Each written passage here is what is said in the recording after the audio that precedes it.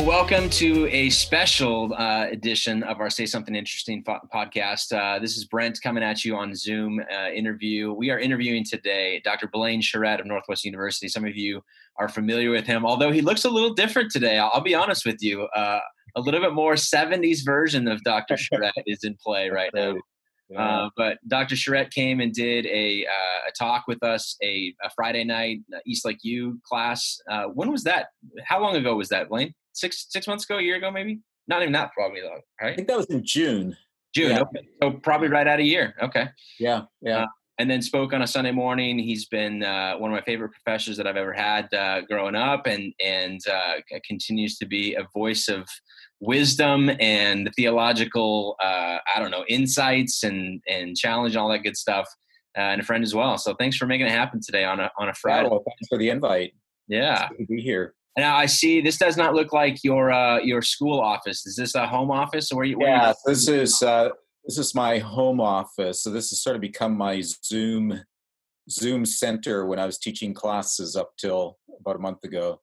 Yeah, how's that looked for you? I mean, you're full-time class. I mean, professor doing not just writing and all that scholarly work, but actually have classes, and then all this COVID pandemic stuff hit. And how did that affect Northwest and you personally? And Well, so what that meant is it all kind of happened during spring break. So when the Friday before spring break, it looked like everybody would be coming back after spring break, but it was during that week of spring break that the state basically shut down. So then we had to quickly scramble and put everything, over the internet, basically. Yeah. So that was, I enjoyed it, but it was, I found it very time consuming because since you don't have that face-to-face classroom experience, and as you know, I kind of use a whiteboard and stuff like that quite a bit, right? So what I did is I would just put together kind of outline, study guide questions for each lecture. So it was kind of good to do that, but it was very busy. So from midterm till the end of the semester, I was probably a lot busier than normally I would have been. Yeah.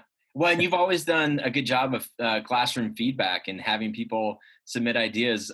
Some of them good, probably most of them not as good. And we would all laugh at you, how gracious you were in people being like, well, I think this. And you'd be like, okay, well, yeah. And then let me steer the conversation towards this. How's that been? How's that been in terms of, Zoom class? Everybody's probably either on mute. It feels like in the Zoom calls that I've been on, either everybody's on mute and there's an awkwardness that nobody wants to talk. The dynamic is very different whether it's a smaller class, like say a class of under 10, as opposed to say a class of, say 40. Yeah. I find with a larger class, a lot of the students, they don't turn on their video. You don't even know if they're there. For all you know, they signed in and then just left. Yeah. So you don't know if they're there. I would have them use the chat thing just to at least indicate that they're present, right? Right. So, but I just found with larger classes, you don't know whether you're having any real contact with individual students or not. But with smaller classes, I would require them to make sure they're there with their video on and participating. Yeah. And then it wasn't that all that different from what just the regular classroom setup would have been like. Yeah. And so obviously over here, we've got a lot of parents in our congregation, trying to figure out what does the fall look like for our kids. I know you probably don't have any insight into state regulations for all of that. And if you do, that'd be great. But you're on the other side of thing as a teacher. How have you seen like the students? I know they're college students, so that's different than like a grade schooler, but respond to this sort of thing. Is it like been the same level of quality of work that you've seen as a return, or is it different? Have you been more lenient on some of that? I mean, how does that look like for you? Yeah, I think students definitely like the classroom experience, and they like being on campus. So a lot of the feedback we get from students is and I think all of us felt this, they just didn't like being at home confined, that kind of thing. And they would, rather. And so I think we're having to prepare in the fall for maybe sort of a hybrid kind of setting where we will still do live classes, but because the state maybe won't allow, say, a class of 40 with 40 seats in that classroom, that might not be doable. So what we might have to do is simultaneously have some students present in the classroom, but because that size wouldn't accommodate everybody, then the rest of the students will have to kind of watch it through a simulcast form, right? So we're sort of experimenting with just different ways of trying to comply with state regulation, but as much as possible, try to return back to a live classroom setting. How does that affect dorm life and apartment life on campus? Any ideas? Yeah, I know they're kind of working through what's. Yeah, I'm not sure exactly. That's a good question. I'm not sure. I know they're working through that. What accommodations they will need to make as far as, say, two students sharing a dorm room or something, right? Right. Like, yeah. So I don't know whether that will involve certain kind of testing or whatever. But yeah, all those things. Never ever done anything like this before. Yeah, this is all new to all of us, Yeah, right? right. Yeah, we shared plenty of gross things in the dorm rooms when I was there. So COVID just adds to the top of it. You know what I mean? I know. Yeah, it's been an odd time, that's for sure. My hope is that by August things will be fairly normal. But who's to say? Yeah. My apologies if that came through and you could hear it ringing. I turn off my phone and it synced to my computer. It won't happen again. I just put it on airplane. No, that's fine. Yeah. So the reason I wanted to bring you in on something like this is we just finished a series looking at Matthew chapter 5 through chapter 7, Sermon on the Mount. How do we reread things in light of kind of, we go through different phases of life. You read lots of things differently based on, I read that when I was single and now I'm married. I read that when I was married. Now I read it when I was divorced and it means something different to me. I read it when I was a student. I read it when I'm 40 years old. Yeah. I'm rereading C.S. Lewis's Space Trilogy right now. Okay. And, I read it differently as a 37-year-old adult as I did when I was, 16 reading it, not really realizing, I think, like some of the political undertones that he was trying to write through and the things going on at the time. I read it similar to the way that I would read Tolkien's, Lord of the Rings trilogy, and it really doesn't read like that. It reads completely differently, but that was lost on me at that age. So anyways, we do that all the time. And I wondered, rereading Matthew 5 through 7, would we read it differently now? That kind of our world has been a bit upside down in terms of what expectations are. We've read through it in the past. We know that the bar that Jesus has for a lot of us has felt so high, it's felt impossible. How do you pray for those who persecute you? How do you, you hear the claim on the guy who comes and says, what do I got to do to inherit eternal life? And he says, give everything you have. And that's felt like, well, we're going to have summertime, right? That feels like living foolishly. Yet now, kind of with everything as the mix, I wondered if we would read it differently. And so we kind of we're finished with the series, so it's all over. So no matter what we talk about here, that's already out there. Who knows who's watching this and follow along with this? But I wanted to bring you in to be like, is there anything that I'm missing? I feel like I didn't maybe communicate something specifically, or was this all just Brent kind of out there and that's not really how it played out to be? But the premise behind it was ultimately this idea that Jesus, and in the Matthew's 5 teaching blocks, this first one is kind of a wisdom text. This is the best way to do life if you believe I am who I say I am. And these show up in other parts of Scripture. In the Psalms, chapter 1 of Psalms is very much a wisdom text. It shows up in extra biblical literature as well too. Yeah. You want to speak to that in terms of, you mentioned wisdom Torah, kind of reading. Yeah, I mean, because it's interesting. If you look at the Old Testament faith, the Torah, the books of Moses, the law, I'll use the word Torah, but basically what we would mean by kind of the law and the commandments. You have that there in the first 5 books of the Old Testament, and it basically gives birth, you could say, to the wisdom tradition within Israel and also the prophetic tradition within Israel. So if you think of those main units that comprise the Old Testament, you've got the law, and then you've got wisdom texts, and then you've got prophetic texts. But there's that sense in which it's almost like a triangle. The Torah is what essentially gives the basis or birth to those other 2 traditions within Israel. And you see that very much in Matthew, and even think of the Sermon on the Mount.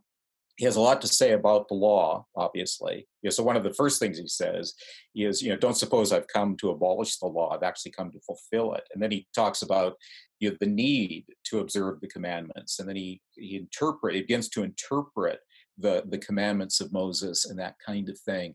But then it's not surprising that as you get closer to the end of the sermon, who's the wise man? The wise man's the one who hears these words of mine and puts them into practice. That's the man who builds his house upon the rock, as it were, as opposed to the sand. So you've got that. Even there, it's like this. The teaching of Jesus now becomes this sort of new Torah. It's this new teaching for this new covenant age, but the same rules apply. We also see, think of all the references to prophets also in Matthew 7, right? Well, starting in Matthew 5, there's these reference to the prophets. Jesus invites his disciples to see themselves within that prophetic tradition. Every one of those 5 teaching blocks in Matthew ends with a judgment scene. So Jesus himself functions prophetically. He's calling them to this greater righteousness, but he also spells out the implications of the wise person who takes this on board, but then also the consequences of, say, those people who, on one level, do the things of Jesus, but at the same time aren't really doing the will of the Father. So those sort of false charismatics you have in chapter 7, where they prophesy in Jesus' name, they cast out demons in his name, they do mighty miracles in his name, but then Jesus says, what? I never knew you. Depart from me, right? So Jesus himself, so you have got kind of like that, there's almost a harsh prophetic aspect to the Sermon on the Mount. There's definitely this wisdom teaching. Again, even in the Beatitudes and things like that, there's sort of a certain kind of that itself kind of fits within a wisdom format. So I find it interesting that in some ways the Sermon on the Mount is kind of this, it replicates all the major forms that you would find in the Hebrew Bible. Yeah. Right. Yeah. In coming back to that chapter 7, the prophets, and you'll know them, basically he says you'll know them by their fruit. That was the takeaway at the end of the message was, the idea behind it was resonance and fruit. There's going to be things that resonate with you. Does this resonate with you? Does what I'm saying, does this way of life, does this sound, this good or whatever? And then also this idea of it's not just resonance alone, it's also the fruit of it. And the problem with the fruit is that it takes time, right? The house looks fine because it's still standing, but let's see what happens over time if it falls away because of sand or if it's this. And so in life, we kind of go through life going, I think our culture has been very much well, this feels true to me. Well, this feels true to me. Yes. But are you willing to look at the fruit of it over a period of time and be like, hey, this isn't producing the fruit that I wanted or that I think is good. Perhaps no matter how good it felt in the moment, that wasn't worth building my house on or my life on. You know what I mean? It's the person who invests their entire life into their vocation and their entire identity is wrapped up in who they think that they are with their job. And then something happens, a poor decision, the market crashes, they lose this job and they lose their sense of identity and wholeness. And all of a sudden you're like, now is the time to look at the fruit and be like, how'd that work out for you? Like, it didn't matter how good it felt in those moments or how many years it was there. The fruit is a big deal. But the problem with the fruit is it takes time, right? That's right. That's the issue. And so it's a matter of trusting Jesus when he says, this is the fruit that's worth, and Paul, when he talks about the fruit of the Spirit, this is the fruit that is worth going for. And, because part of the wisdom tradition is learning the wisdom of those who have come before. So you don't have to make your own, we all learn from our own mistakes, but wisdom is learning from that collective wisdom of godly, righteous people over generations so that you don't have to learn from your own mistakes. You can actually avoid some of these things in life simply by taking on board wisdom, right? And so wisdom's kind of a shortcut to blessing in that sense, in that, again, wisdom can guard us from certain things that are going to make our life less than complete or whole, right? And but again, it ultimately goes back to God's word. Like, are we willing to hear and listen? Right. Yeah. So think in the sermon, you have heard, but I say to you, right? This kind of, because even, I mean, how I read that particular section of chapter 5 is we can hear God's word, but sometimes we're not hearing it accurately. We're not hearing it correctly, right? Right. And therefore, we can sometimes share in a common folly that even the people of God aren't immune to. So sometimes I mean, we've got numerous examples of this in the Bible where sometimes the people of God will end up moving in wrong directions. Why? Because they're not really hearing properly. And I've just finished working on this a paper on the Shema. So the Shema goes back to Deuteronomy 6:4 and 5. Is that famous statement? Hear, O Israel, the Lord our God, our Lord is one, and you will love the Lord your God, or you shall love the Lord your God with all your heart, soul, and strength. And looking at how Jesus incorporates that in his teaching in the first three Gospels, but that idea of hearing, right? Just the importance of, because I would say that's the first step in wisdom is, have I heard correctly, right? Yeah. Because we have all this interference that's going on in our lives that sometimes prevents us from really hearing the word of God. So Torah is the word of God, but wisdom, you could say, is when we have heard it correctly. So Jesus is very much this teacher of wisdom who's basically saying, wait a minute, have we really heard that commandment properly? Here's a new way to approach that commandment. And then he's hoping people will have, again, those wisdom moments like, okay, well, that makes sense. That really, now I kind of need to rethink a lot of things in the light of that observation, right? Yeah. And so much of what Jesus is doing in his teaching, it's interesting, the content doesn't change because he's basically just going back to the words of Moses, what God revealed through Moses.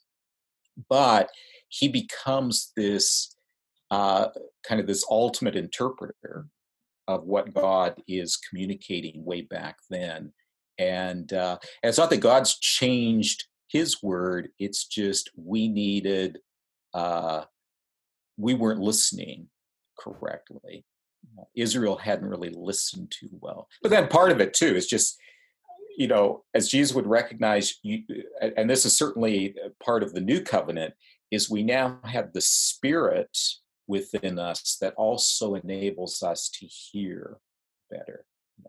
So again, if you think back to Deuteronomy, in Deuteronomy 29, Moses is pretty pessimistic. He's given the people these commandments, but he says, I'm just paraphrasing, but he says basically, you're not really going to be able to keep these commandments. Why? Because God has not yet given you a heart to understand. He hasn't given you eyes to see or ears to hear, right? Yeah. So, and that's why, you look at those later chapters in Deuteronomy, Moses is pretty pessimistic. And he kind of more or less predicts what's going to happen to Israel. They're going to go into the land, but they're going to become forgetful. They're going to become disobedient, and everything's going to fall apart. But then they are going to seek God with all their heart and soul, and God's going to circumcise their hearts, right? And then he will give them that heart. Fast forward to Jesus. Jesus is more or less announcing what the inbreaking of the kingdom, and with the coming of the king, what's the big sign of the kingdom? The Spirit that is now going to be poured out. Okay. And that's what makes this true hearing and true acting on, we can be the wise man who not only hears correctly, but begins to put that into practice. But it's really the work of the Spirit in our lives. Which is why, if you fast forward to the very end of Matthew's gospel, the famous Great Commission text, how do we make disciples? Baptizing them into the name of the Father, Son, and the Holy Spirit. So you got this kind of baptism in the Spirit. Jesus, think of at his, what John says, this coming one, he's referring to Jesus, he's going to baptize others in the Holy Spirit. That's part of what's being described there at the end of Matthew. And then baptizing them into the name of the Father, Son, and the Holy Spirit, and teaching them to obey all that I command. I mean, this kind of language comes right out of Deuteronomy. But the difference is we can now, as Christians, we can obey what Jesus had commanded. Why? Because we've experienced this baptism. It's the Spirit within us that enables us to not only hear correctly, but to now act upon what we have heard, right? That's great, man. Yeah, it's really good. You and I hadn't talked about this, but our next series that we're starting this weekend is a series called Pirate Radio, talking about the 60s. You know, when Radio Caroline. Yes, yeah, Radio Caroline, exactly.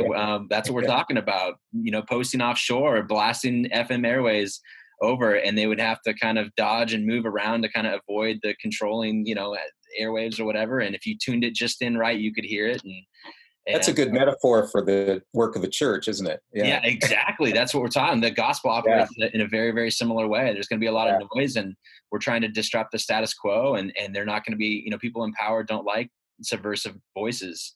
They're going to do everything they do to quiet it out. And so that's really where we're headed with this. So this idea of, am I hearing it really? You know what I mean? Like that's perfect for this. So thank you for that. Hey, one area that I really felt compelled in my reading, and I don't know that I communicated it as clearly as I wanted to in the series, and I don't know if it's just a lack of understanding or push through on my part, but was this idea of wholeness and doubleness in the sermon.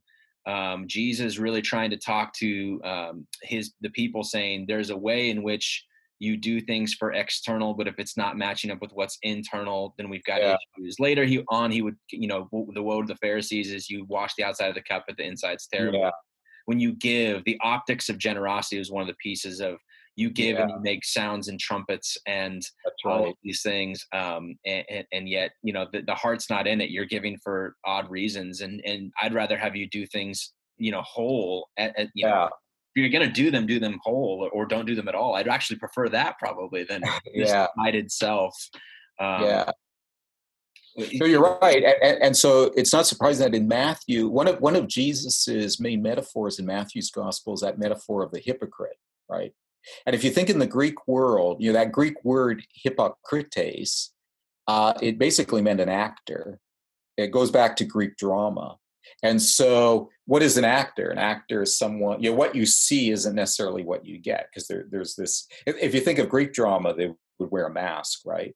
So the hypocrite is somebody who wears a mask. So so Jesus is oftentimes accusing the Pharisees in Matthew of being hypocritical because they look righteous. Yeah, they're these whitewashed tombs, basically. They look clean and pure on the outside, but as he says, inside they're full of corruption and dead man's bones and that kind of thing, right? And so when Jesus, in 548, when he says, "Be ye perfect as your heavenly Father is perfect," it's sort of unfortunate that in English translation we've used this word perfect, because I think most people read that and we think in terms of moral perfection. We think, well, he's got to be kidding, right? What was he mean? How can I be perfect? Good luck with that, right? How can I be perfect like God is perfect? And so I think a lot of people they just check out at that point. It's like, okay, Jesus setting this unrealistic bar that's way too high.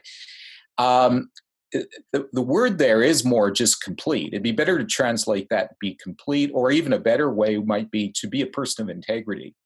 So when Jesus says, "Be perfect as your heavenly Father is perfect," he's basically saying God has integrity. With God, what you see is what you get, right? God doesn't lie. God doesn't, he doesn't descend. God's not a hypocrite, in other words, right? God keeps his word. God's faithful. God's this model of integrity.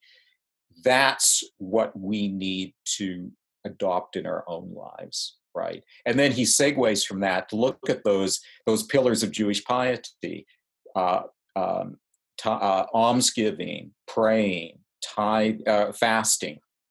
So he gives those three examples in chapter 6, and he contrasts what kind of a hypocritical way of doing it, as you noted, making a big show over how generous you are. But what's the proper way of doing it? Not letting one hand know what the other hand is doing, right? But the Father sees in secret. God knows the heart, right? Yeah. And so Yeah, so that for when Jesus talks about that greater righteousness, going back to earlier in chapter 5, unless your righteousness exceeds that of the scribes and the Pharisees, you won't enter the kingdom of heaven. What he means by that greater righteousness is basically that integrity. Make sure that your inside matches your outside, right? And here again, the what's always kind of just below the surface in fact, most of my academic work has been in Matthew, and the thing I find frustrating about Matthew is it's obvious that Matthew sees the Spirit as the key. I wish he would. I wish he would be more upfront about that, because what's definitely always just bubbling up from the surface is you can only do this greater righteousness because of the work of the Spirit in your life, right? So for Matthew, it's not about you just need to try harder, because it's not this kind of performance discipleship where I just need to try harder. I need to work more at this. I need to, obviously, to be a righteous person takes effort and work, but ultimately, what's going to make the difference is that transformative activity of the Spirit in our lives, right? And you could say it's the Spirit that glues the interior to the exterior, right? So it's the Spirit that makes us one in that sense, that creates this sort of perfect or complete disciple where there is no dissembling, there is no mismatch between what they look to be and who they actually are. Yeah. And the beauty of that is, as debilitating as be perfect as your Heavenly Father is perfect, right? When you say be integrous as your Father is integrous, that's more of an invitation, because we want that. Like, we've kind of given up on perfection, but we do want to be people who people can trust that what they see is what they get. And I am what you see of me on the internet or social media, or I am what I am when you see me in person. I'm not a different person at home than I am at work or everywhere else, where we've seen that so often. We see this, see it right now. I mean, one of the pieces that came up in this series was we see all these commercials about how these multi-million-dollar companies are so generous with their, like, we're doing this, and we're like, yeah, no, we get it. Like, you're trying to like sell us on something that has been there or hasn't been there. Like, who knows? There's no way we can verify it. Or is $1 million sounds like a lot to us, but if you're making hundreds of millions of dollars, is it really all that much of a sacrifice for you? You know what I mean? Have you given more than the federal government fined you last year? Yeah, exactly. Right. Yeah. Is that all that generous, and how are you dealing with that? But I like what you said, like, too, that kind of integrity can only come a true, that greater righteousness can only be appealed to if that spirit baptism has taken place, if we feel like we're doing this out of a response that what God is doing in me. I can't do it because I'm trying harder. It is kind of a divine activity that's operating within us, that when we begin to take those steps, we are being redeemed. We are being, whatever in that. And why do you think you said I wish Matthew would have said more about that? Do you think it was just operating assumptions that were already in play, like his audience would have already known? That's it. Well, he part of it is just narrative books by nature tend to be more subtle in the way they communicate their theology than, say, a letter of Paul. So Paul, when he's writing a letter, he's just out there with the teaching. When you're writing a narrative like a gospel, almost by definition, it becomes much more subtle, the way the theology comes through. So, for example, what would inform me that the Spirit is what's crucial here is that, look at how Matthew begins the public ministry of Jesus. He himself goes to the Jordan. He's baptized by John. He sees this as necessary to fulfill righteousness, right? So you got that introduction already of that. So Jesus sees that his act of submitting to John's baptism is itself a necessary step of obedience he has to take to fulfill righteousness. What happens to him as he's baptized, when he comes up out of the water, what the Spirit descends on him, right? And then what's the very next thing we read about? The Spirit leads him up into the wilderness in order to be tempted. So the Spirit comes upon him, and the very first thing the Spirit does is takes him into the wilderness in order to be tempted, right? Yeah. But then how we would then read that text is as Jesus is being tested and tempted there, how does he respond each time to the temptation of the devil? By quoting Deuteronomy, right? He goes back to the law of Moses. And what he's showing is, I have heard this correctly, and I am living this out. So you're not going to, he's basically saying to the devil, you are not going to dissuade me from loving God with all my heart, right? I am going to, I'm not going to test God. God's word, man cannot live by bread alone, but by every word. I'm going to be attentive to the word of God. I'm not going to test God, and I'm only going to worship and serve God, right? So he makes that very clear. And what's interesting is all this happens before he actually starts his public ministry, right? Mm-hmm. But here we see Jesus, and I think the reason why Matthew puts the temptation up front there is he wants us to see that Jesus receives, Jesus is conceived of the Spirit, but Jesus nonetheless at his baptism has this unique experience of the Spirit. That Spirit doesn't protect him from temptation, but that Spirit strengthens him in the midst of temptation. So even before Jesus begins his public ministry, he's already made it clear that he's totally committed to God's righteousness. He's totally dependent on the Spirit of God. So I see Jesus as the first person in the Gospels who models what Spirit baptism means, right? Yeah. Because I think sometimes how we sometimes read these texts is that Jesus is successful in temptation because he's the Son of God. So we put Jesus on and obviously Jesus is unique, right? He is the Son of God. But we can never minimize the fact that Jesus is also fully human. So therefore, his time of temptation in the wilderness, he's experiencing that as a human being. So we shouldn't think that just because he's the Son of God, it was sort of like this easy thing for him, right? It's this difficult thing for him. And he's doing it. And I think what Matthew's making it clear is he's doing this through the power of the Spirit, that same Spirit that he eventually is going to pour out upon all his disciples. And therefore, the temptation narrative, how I would read that, is that how do I withstand temptation? On the one hand, through the strength of the Spirit within me, and then through reference to the Word of God that is communicated in the Bible. Because that's what Jesus relies on. He's got the resources of the Spirit, and he quotes Deuteronomy. Right? Yeah. And basically the tempter is he's powerless.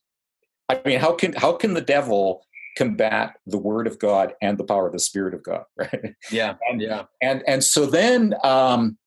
So I see that Matthew kind of already, before we even get to say the Sermon on the Mount, Matthew's already established some of those ideas of the power of the Spirit in terms of Jesus's own righteousness. So then when Jesus begins to speak in terms of, to his disciples, you need to also, your righteousness needs to be greater than that of the scribes and the Pharisees.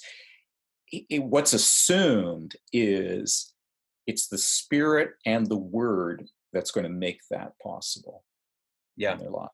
Right? So, I mean, a way forward for us then too, reading this is as, modern day kind of disciples trying to figure out the way of Jesus and how do we live in this? How do we do things the way that Jesus would have done them?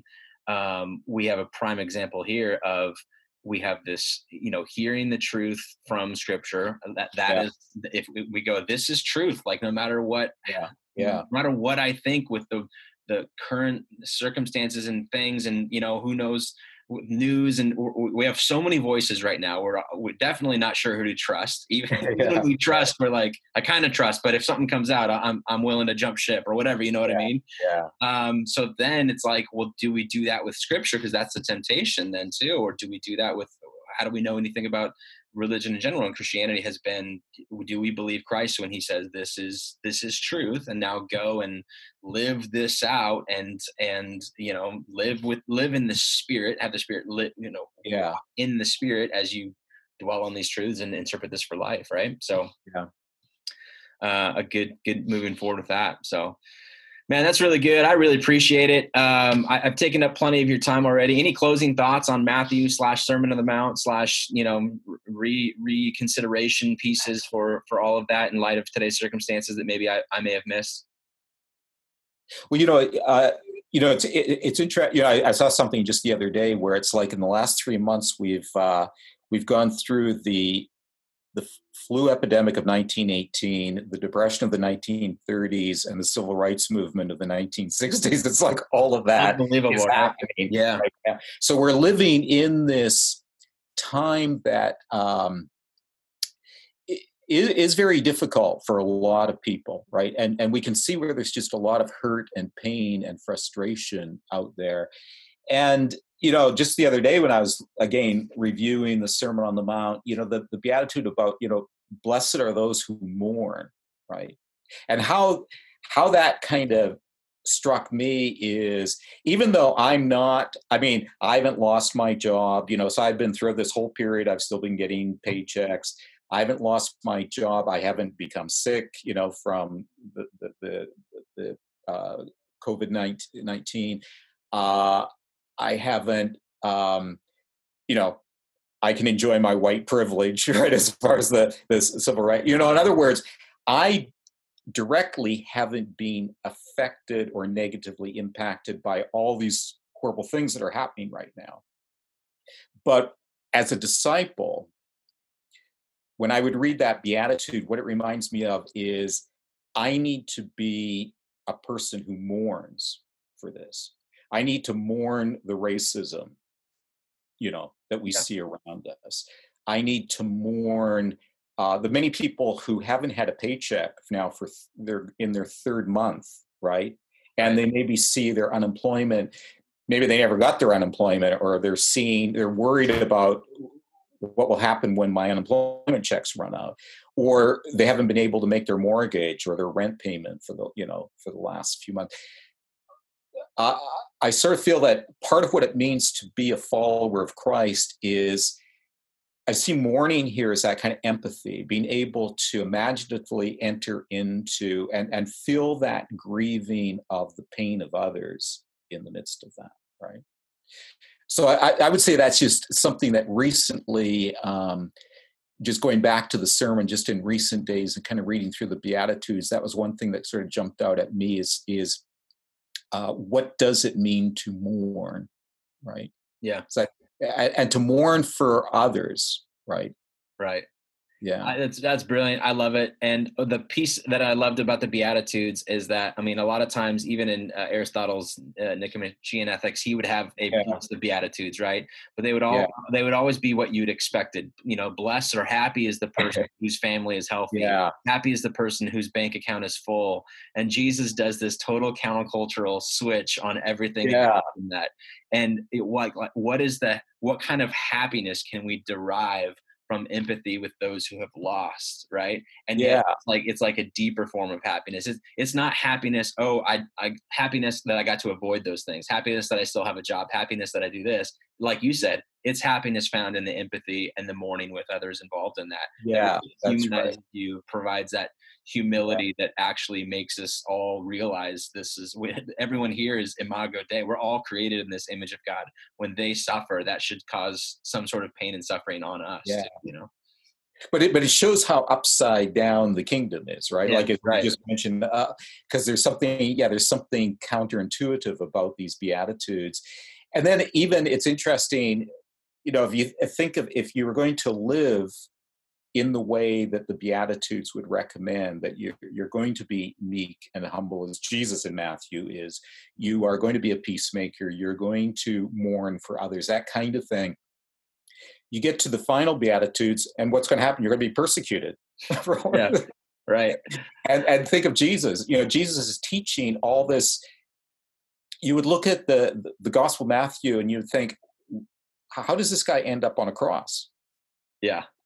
This guy who's going about doing good, this guy who's teaching wisdom, this guy who's basically encouraging people to just live according to God's will, and yet he ends up on a cross.